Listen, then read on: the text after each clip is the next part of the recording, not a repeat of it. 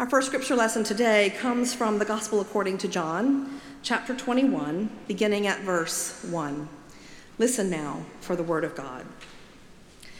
After these things, Jesus showed himself again to the disciples by the Sea of Tiberias, and he showed himself in this way. Gathered there together were Simon Peter, Thomas called the twin, Nathanael of Cana in Galilee, the sons of Zebedee, and two others of his disciples. Simon Peter said to them, "I am going fishing." They said to him, "We will go with you." They went out and got into the boat, but that night they caught nothing. Just after daybreak, Jesus stood on the beach, but the disciples did not know that it was Jesus. Jesus said to them, "Children, you have no fish, have you?" They answered him, "No." He said to them, "Cast the net to the right side of the boat, and you will find some." So they cast it, and now they were not able to haul it in because there were so many fish. That disciple whom Jesus loved said to Peter, "It is the Lord." When Simon Peter heard that it was the Lord, he put on some clothes, for he was naked, and jumped into the sea. But the other disciples came in the boat, dragging the net full of fish, for they were not far from the land, only about 100 yards off. When they had gone ashore, they saw a charcoal fire there with fish on it and some bread. Jesus said to them, "Bring some of the fish that you have just caught."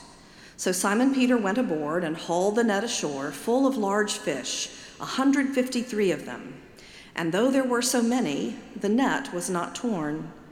Jesus said to them, "Come and have breakfast." Now none of the disciples dared to ask him, "Who are you?" because they knew it was the Lord. Jesus came and took the bread and gave it to them and did the same with the fish.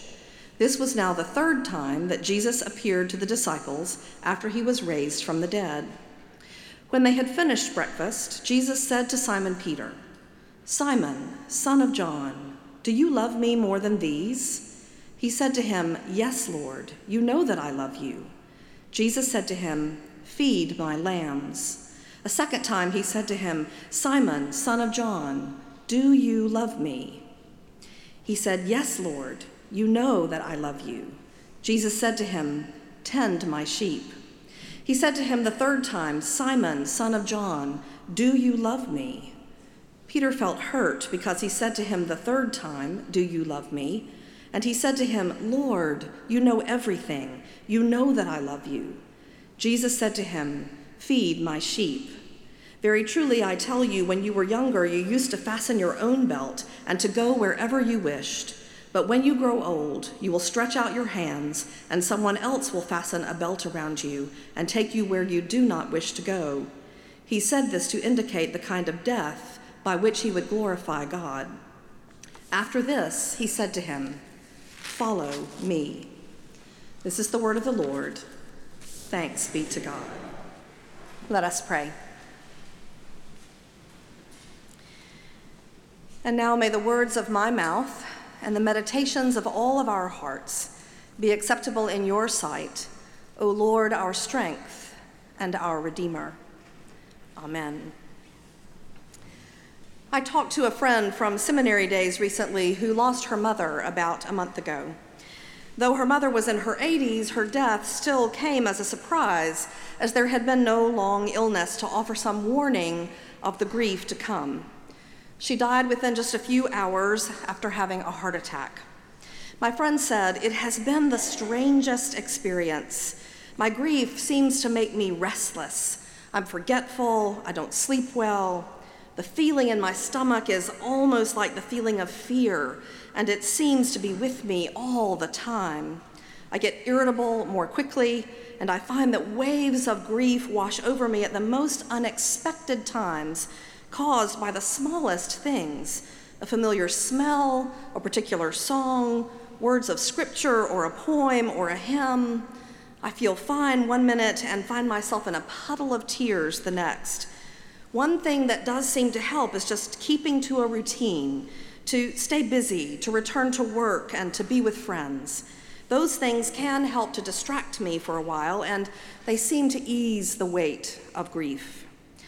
Having been in her place in my own life experience, I could relate to her experiences of grief and affirm how normal everything she was feeling is. to remind her that there is no timetable for grief, and that in reality, grief lasts a lifetime to varying degrees.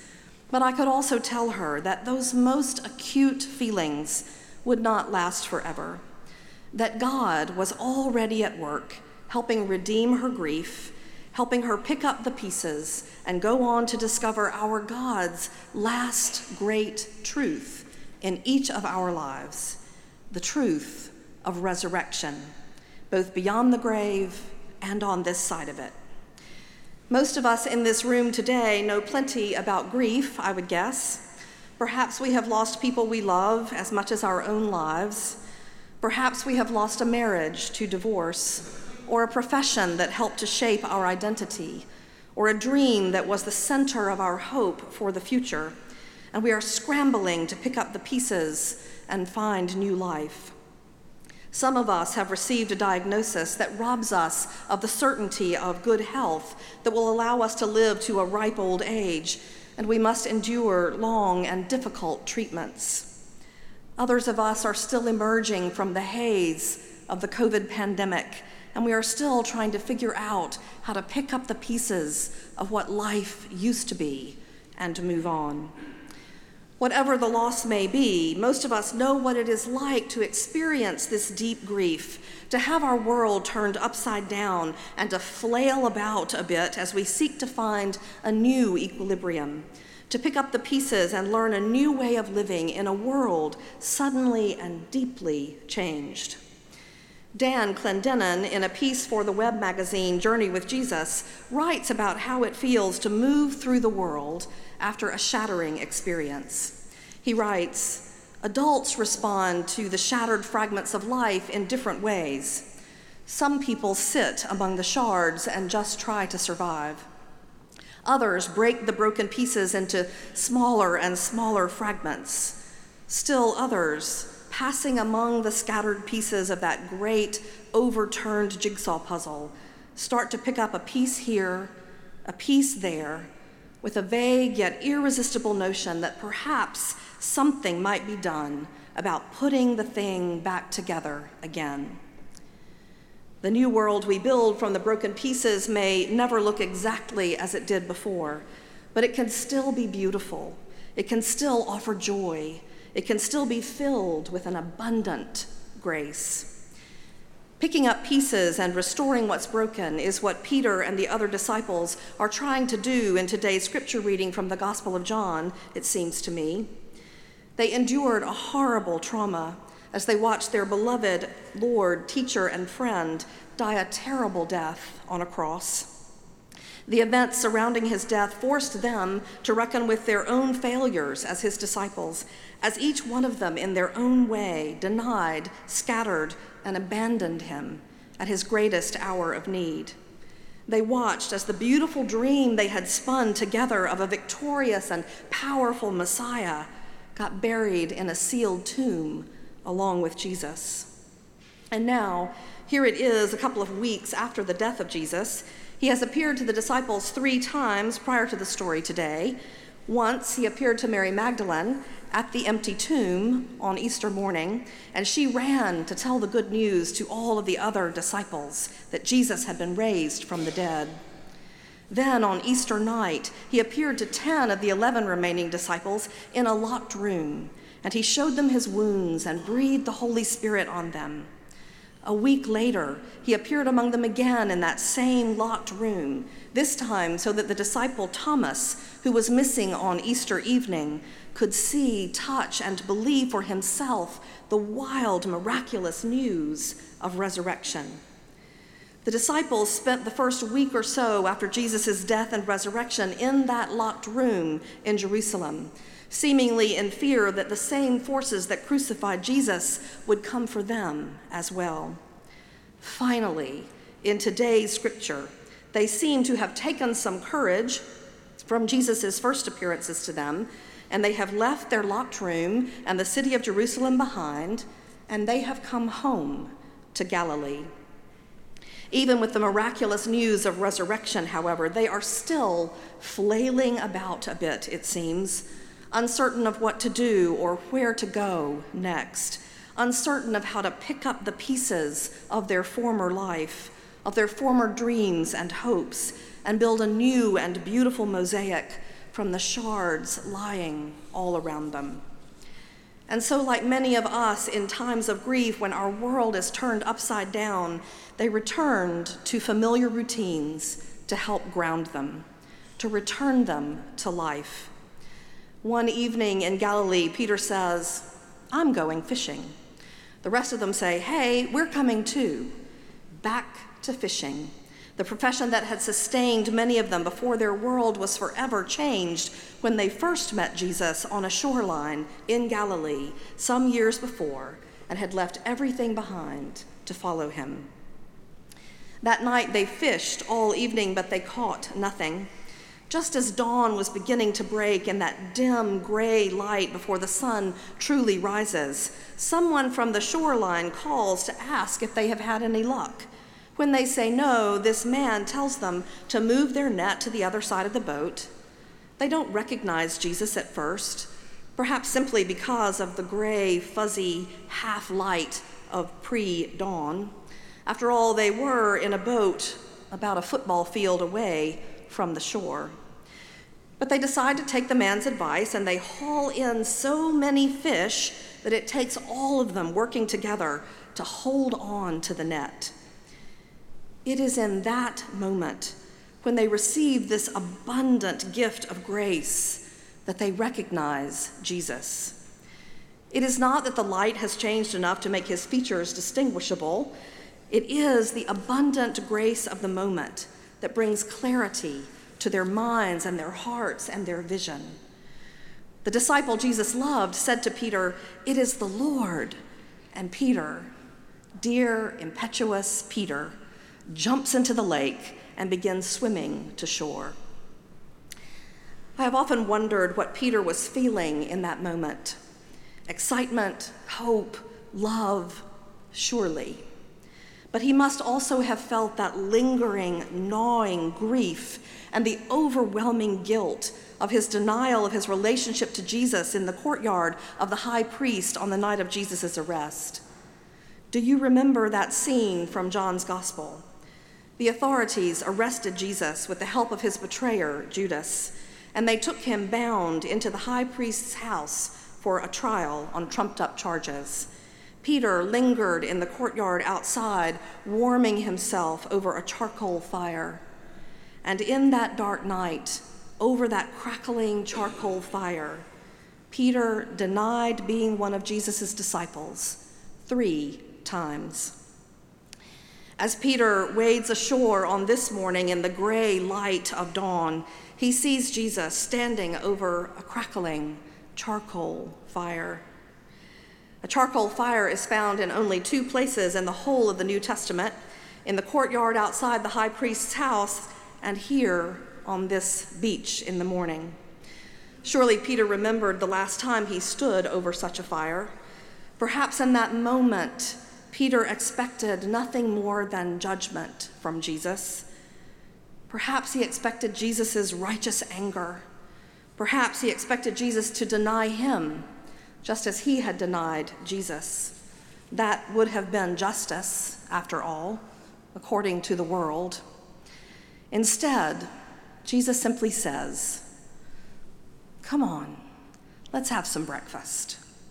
And then Peter and the other disciples watch as Jesus takes bread and breaks it, and takes fish and hands it to them. Take, eat.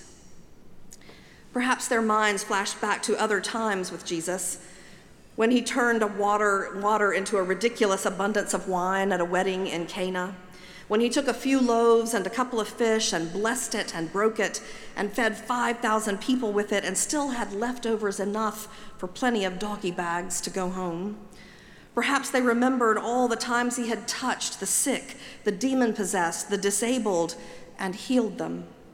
Perhaps they remembered all the meals at all the tables filled with those whom the world called sinners, where Jesus made it clear that there was always room at every table in God's house. Perhaps they remembered the last night of Jesus' earthly human life, when he served them at table, just as he was serving them on the beach, when he washed their feet and broke bread and poured wine and told them they needed to love each other just as he had loved them. You see, with Jesus, there had always been grace upon grace upon grace, such abundant grace. After breakfast, Jesus and Peter took a walk on the beach, and Jesus gave Peter a gift. 3 times he asked Peter, "Do you love me?" And 3 times Peter said, "Yes, Lord, you know that I love you." 3 declarations of love to make up for 3 denials. Again, abundant grace. Jesus ends his talk with Peter by calling him once again, just as he had called him the very first time he ever encountered him on a shoreline years before. And he said, "Feed and tend my lambs and sheep, and come, follow me." That moment of redemption is stunningly beautiful. This moment allows Peter to pick up the pieces of his shattered world and his shattered hopes and dreams and his shattered heart and soul, to leave his denials behind, knowing he is forgiven, and to begin to build a new world in which he would, every single day, in many concrete acts of love, obedience, and faithful service, seek to follow Jesus Christ once again. And follow him faithfully he did, building his church, following him until his own death on a cross. This story tells us something important about the meaning of Easter. Easter is about redemption, resurrection, and new life.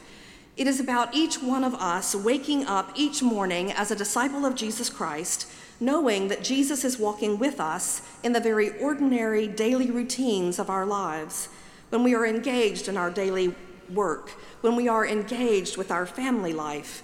Jesus is there with us, asking us to follow him.